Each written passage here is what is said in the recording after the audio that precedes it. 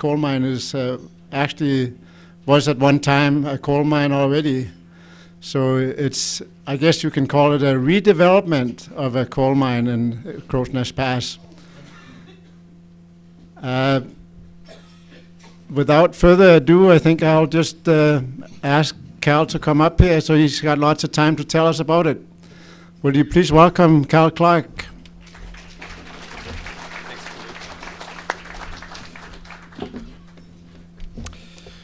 Good afternoon, everybody. Thank you for the warm reception, and Happy New Year to you all. And thanks for the great introduction, Knut. Happy to come and speak to you all today about our Grassy Mountain project and bringing coal back into the Crow's Nest Pass. It's kind of an exciting time, not just for us at Riversdale, but also for the pass. And I look forward to, once I'm through our presentation, enjoy a lovely lunch, answering some of your questions and clarify some doubts or concerns, or share some of your insights about the project. So having said that, customary before any presentation, as anybody who's worked in the resource industry understands these kinds of slides, and it's not meant to drive you out of the room in a mass terror. This is the standard disclaimer that says, a lot of the information is accurate as best to my knowledge today, but as with any projection or forecast into the future, my crystal ball is probably no better than yours, and so we always have to put the standard disclaimer up there that all bets are off once you leave the room. Things can change. So. Just to orient you a little bit, I know everybody's quite familiar with this part of the world, and I'm sure all of you have been to the pass, but just to give some perspective as to where we are situated, we've got Lethbridge, and of course we're talking about the Crow's Nest Pass along Highway 3, sort of west and a little bit north of Lethbridge, and towards the BC border. As everybody knows, the question that we were asked to, or I was asked to come and speak about was, will coal mining once again impact the Crow's Nest Pass economy? And I guess the short answer is it always has. There's, a history of coal mining that goes back more than 100 years, and it has always been there, and it has always had an impact on the local economy, even today. While coal mining itself began sort of at the turn of the last century. This is a shot from the community of Lille. Everybody's familiar. Lille was a short-lived coal operation and is actually very close to Grassy Mountain. Grassy Mountain is just over here. But there is a strong legacy, a strong history of coal mining in the Crow's Nest Pass. And while the last active coal mine in Crow's Nest Pass shut down in the 1960s, many of the residents, not just in Crow's Nest Pass, but in the surrounding towns of Pincher Creek, the MD of Pincher Creek, and so on, still work in the coal sector, in the coal industry, working in the Elkford Valley and tech operations. So a little bit of site history around Grassy Mountain and where it is and sort of the history. This is part of the old, it's not a tipple because it's not where they tipped the coal cars from the old Greenhill mine. They actually had a really neat, if you've ever gone in here and seen it, it's kind of neat the way the cars came in and then they actually rotated the car, dumped it, and then rotated it back and out it went. And it's kind of unique. But this is where the loadout was for the old Greenhill mine that ceased operations in the 1960s. It was an underground mine. This is the Greenhill portion, the underground portion. Grassy Mountain is here. And this shows the existing surface mine operations that also began in the 1940s, really got going in the 1950s, and then by the early 1960s, they basically walked away. Quick history of the site, as I alluded to, the Greenhill mine. Sorry, I started talking. I wasn't flipping my notes here, as usual. So the Green Hill Mine was an underground post and pillar mine, and it operated primarily on seams 1 and 2. And over the life of the project, produced about 14 million tons is the estimate. And there are hundreds of kilometers of underground shafts snaking through this area. And it's been quite challenging, as anybody who's walked around there knows. You have to be careful where you're walking. These shafts are continuously shifting and collapsing and so on. So there's quite a legacy in that area and throughout the pass, because believe it or not, there's been more than 1,500 coal mines in Alberta. In the late 1940s, up until about 1961, Western Canadian Collieries operated the Grassy Mountain Project, which is the site, basically, of the proposed redevelopment of the Grassy Mountain Project. Over that period, they removed approximately 3.5 million tons of coal, and based on the exploration activities and that we've conducted and legacy exploration wells, there's another 88 million tons of coal there to be obtained. So it's a rather substantial resource. Just a couple of pictures in case you've never been down inside an underground mine. This is some shots from the Green Hill Mine back in the 1950s. And then this is a shot from the Grassy Mountain when it was in operation back in the 1950s as an open pit mine. And this is what it looks like today.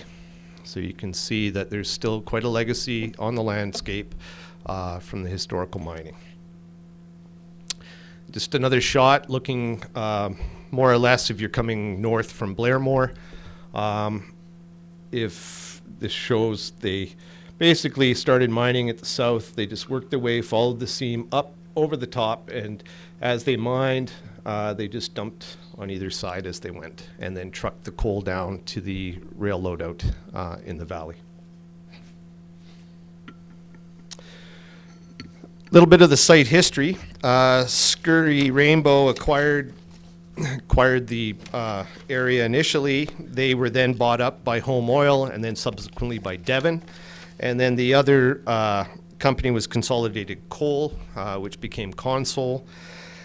They shared 50% ownership in the project until we acquired it in 2013. We acquired 100% ownership of the area and some additional surrounding properties that were held by both companies. So now getting back to the issue. So that's just sort of a bit of an overview, a bit of history on the project, the site. Now we wanted to talk about, this is coal. We all know that it's a volatile topic, and it triggers, as with any resource development, particularly in a part of the natural world like we're in the Crow's Nest Pass. It evokes a lot of passion in people. It gets to the heart of a lot of social values, and it's all about really understanding the pros and cons, the trade-offs associated with the development. Do we need another coal project? Do we need this coal project? Do we need it here? What are the issues? What are the concerns? So by way of background, I wanted to just share with you a little bit about the pass based on some of the economic analysis work that was done in support of the project by Nichols Applied Management out of Edmonton. And Pierce Shuchuk, who is the lead on that project, or lead on that component of the assessment, is an adjunct professor at the University of Alberta. And first, to set the stage, is a little bit about the municipal taxes that exist currently within the Crow's Nest Pass community. Now, Crow's Nest Pass is one of 5 designated special municipalities in Alberta. And among those 5 and among all others, it's a bit of an anomaly. The Crow's Nest Pass, so the municipal tax rate, mill rate in the Crow's Nest Pass is one of the highest in the province. The taxes paid there are the highest in the province. And more importantly, more than 84% of the municipal tax base is based on residential tax return. There's very little industry to support the community. And generally speaking, once you're above 75% municipal tax based on residential, your community is not really sustainable. And so that is obviously creating a lot of concern. Despite that, there's a lot of hope in the community, there's a lot of opportunity in the community, and it has a strong vision to see itself grow and diversify its economy.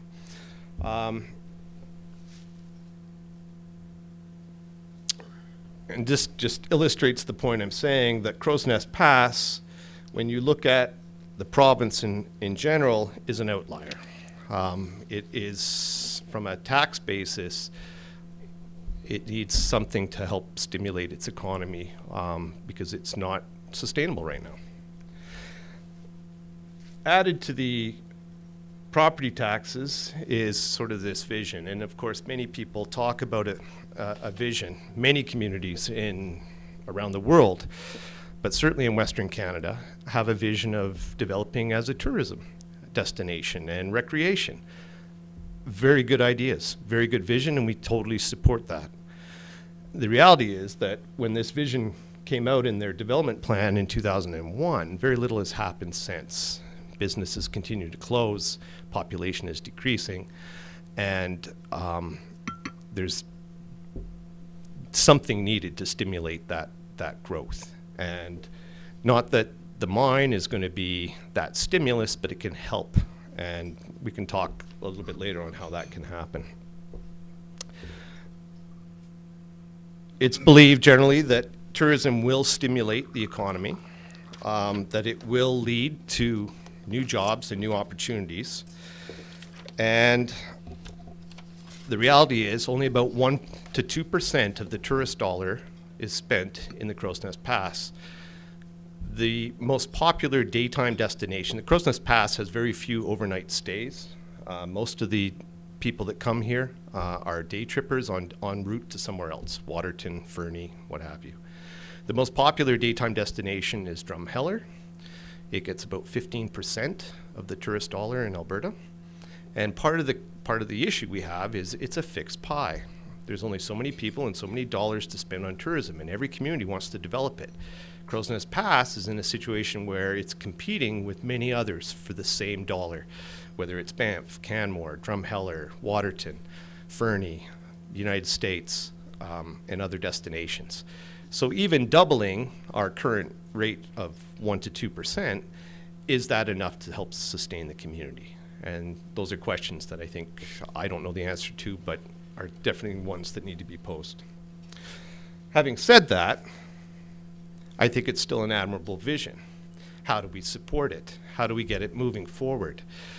To put it into perspective, the municipal taxes that will come from the Benga Rivers Grassy Mountain project opening up to the Crowsnest Pass would be the equivalent of building 9 more Canada hotels.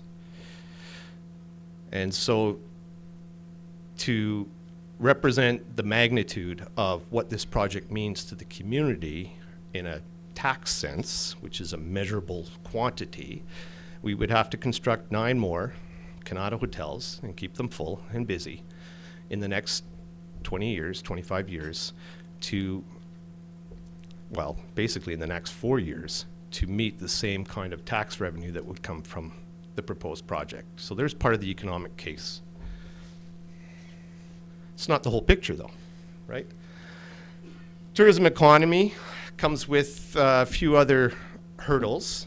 Generally speaking, and this is where we get into the social values and the social context.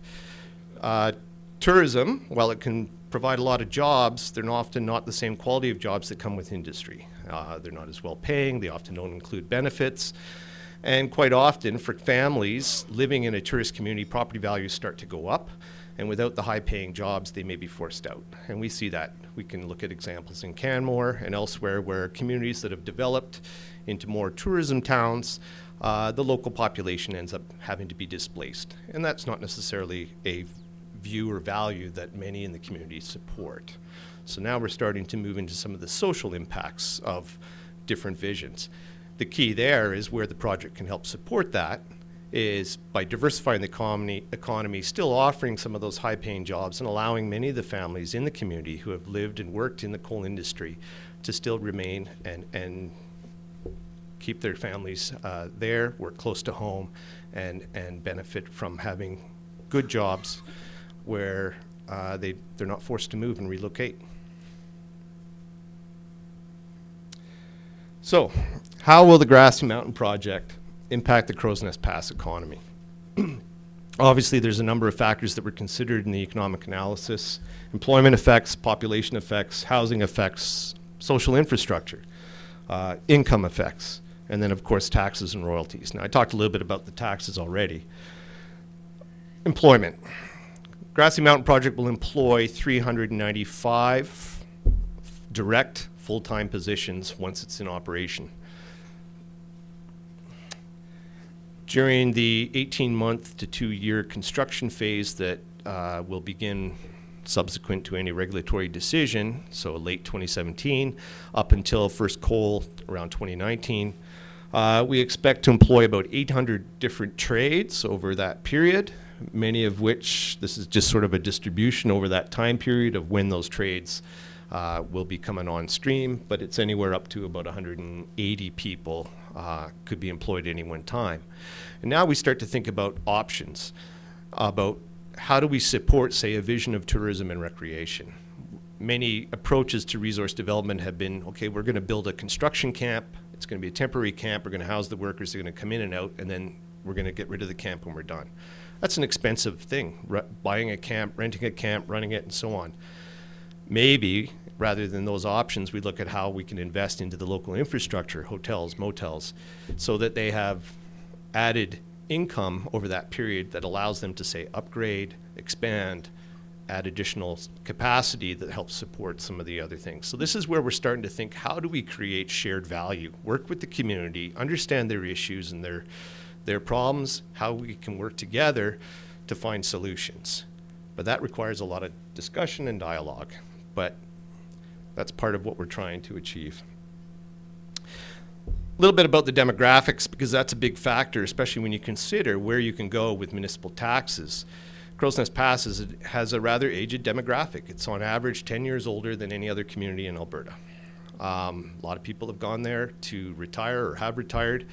Many are on fixed incomes and are facing a real struggle right now with increased municipal taxes, and just the cost of living that's happened can make it very expensive to sustain and maintain a lot of the infrastructure that needs upgrading and so on. There's not many options for the community to get to fulfill some of the issues that it's facing.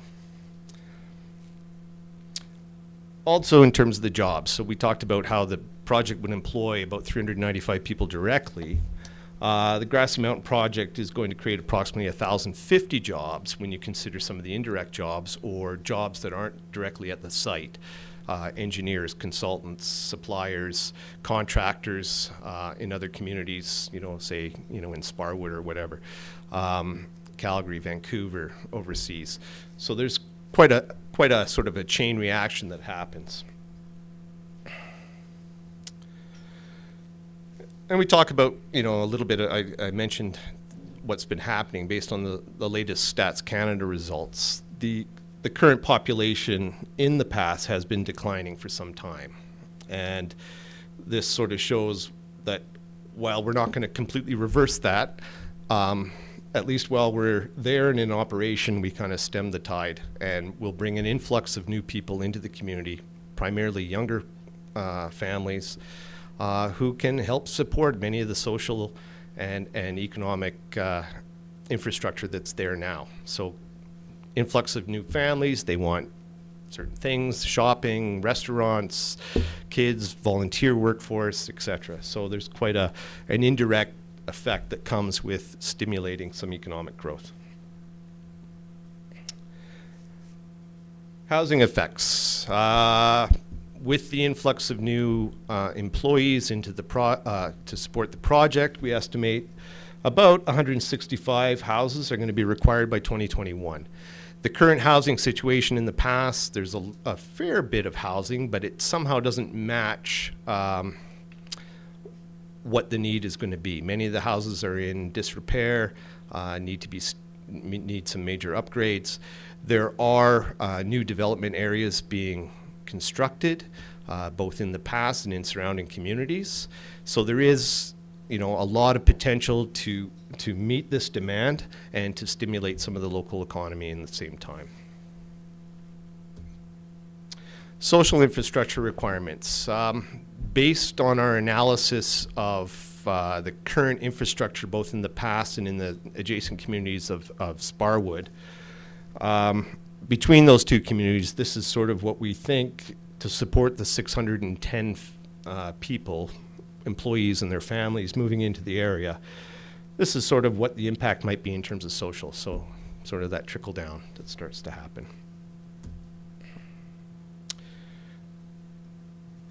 In terms of spending, during the construction phase, Benga expects to spend about $4 million in the region, primarily in local contractors, trades, supplies, hotels, accommodations, that sort of thing. During operations, we expect that number to increase to about $25 million. A lot of that is going to be through wages for the employees, contractors, and other goods and services in support of operations. Taxes and royalties. Now, I alluded already to the fact that the project sits in two municipalities. The mine itself is situated in Ranchland 66, the MD of Ranchland 66, just to the north. The rail loadout is within the community of Crowsnest Pass, municipality of Crowsnest Pass.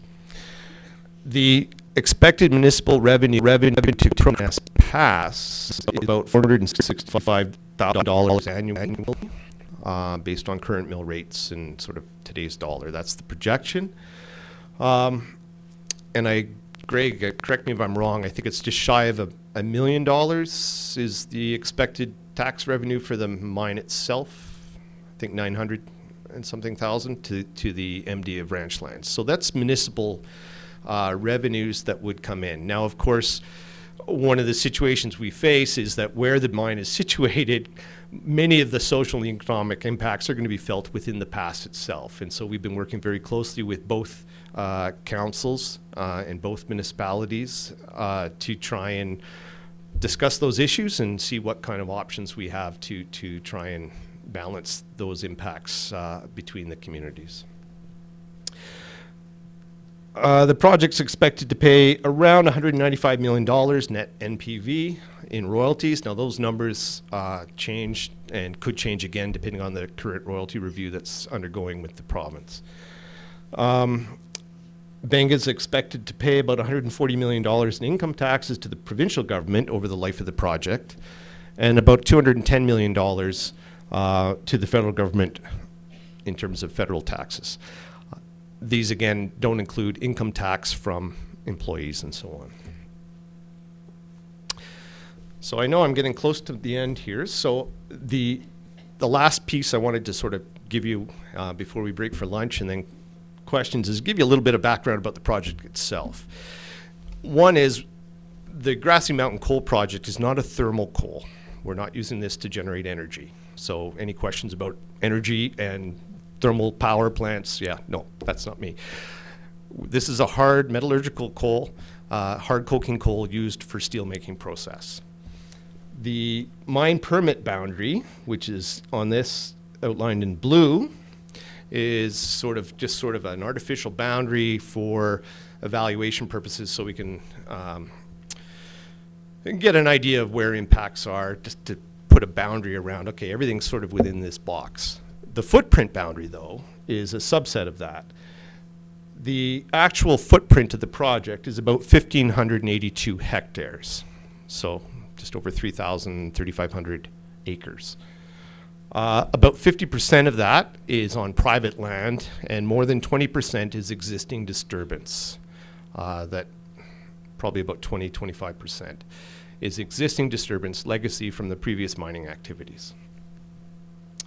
The production is about 88 million tons of metallurgical, high-quality coking coal destined for overseas steel manufacturing market. Those markets are still being determined, but we've had very positive feedback from a number of interested manufacturers, both in South America and in Asia.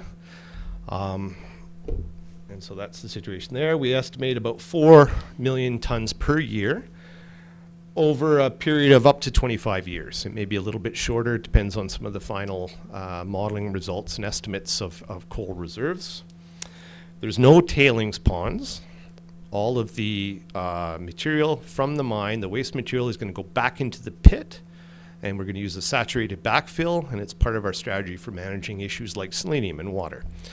There will be 2 rock tailings piles, one in the north and one in the south, and water management systems around those to capture any water runoff to, again, manage issues like selenium, put that water back into our saturated backfills for treatment.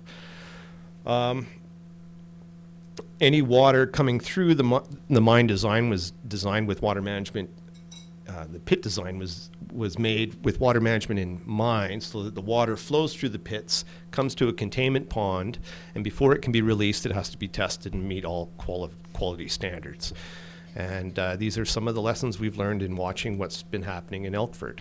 And one of the things we did right from the get-go was in designing our pits, not to do as they've done in Elkford, where they piled them in the valleys, and you have creeks running right through the rock, and so you have selenium running right out into the main streams, right? So we're learning and we're improving. There hasn't been a modern coal mine built here in 30 years, so we're really starting to move things forward. The proposed rail loop is right here, adjacent to Highway 3, along the lower 9 holes of the existing golf course. And as part of our project, we're working with the Golf and Country Club to develop a new set of 9 holes a little further up the valley here, which they're quite excited about. It'll be substantially improve the look and play of the course. And the loadout facility itself, the coal, there's no stockpiles, so anybody who's remembering the old days, and I can remember even, of piles sitting by the railway. We've got a very different situation here. From the mine processing facilities here, covered conveyor brings the coal down to a loadout facility where it's loaded into a train and then shipped off to Vancouver, West Shore terminals, to be transported to the overseas market. We estimate about 4.8 trains per week, and I think it's 250 trains a year is the expected increase in volume in train traffic. And those are sort of the highlights or high points of the project. And of course, as with any project, the offside, I guess the other side of the coin that we're evaluating is, of course, the environmental impacts. And that, I'm sure, will be a big topic for discussion this afternoon. But as part of our EIA, as I said, we've done a lot of work in evaluating the potential impacts and mitigating any impacts associated with the project. And we believe that all of the environmental issues that we face are manageable.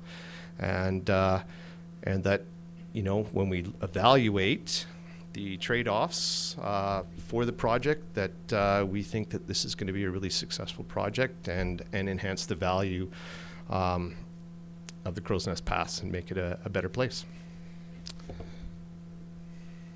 Okay.